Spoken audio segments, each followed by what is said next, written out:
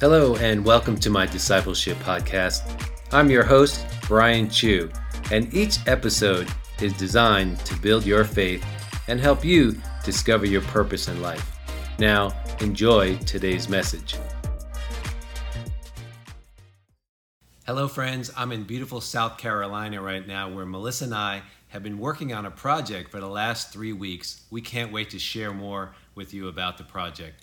But I want to talk to you about what do you do when things don't go as you planned?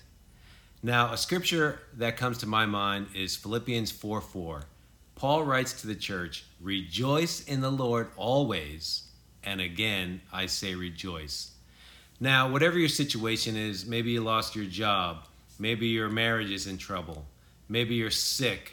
We don't rejoice because you're sick. We don't rejoice because your marriage is in trouble. We rejoice in the Lord because He's a good God. No matter what is going on in your life, we always can rejoice in who He is and what He's done in our lives. Now, even in the project we're working on here right now, I've been waiting for this package to be delivered for the last 3 days. And you know what? It's not the end of the world, but I was a little upset. Melissa said, you know what? It'll come when it's supposed to come. Now, sometimes we are to rebuke the enemy. Sometimes we are to pray through. Yes, we should do that. But in the meantime, we can always rejoice in the Lord because He's a good God.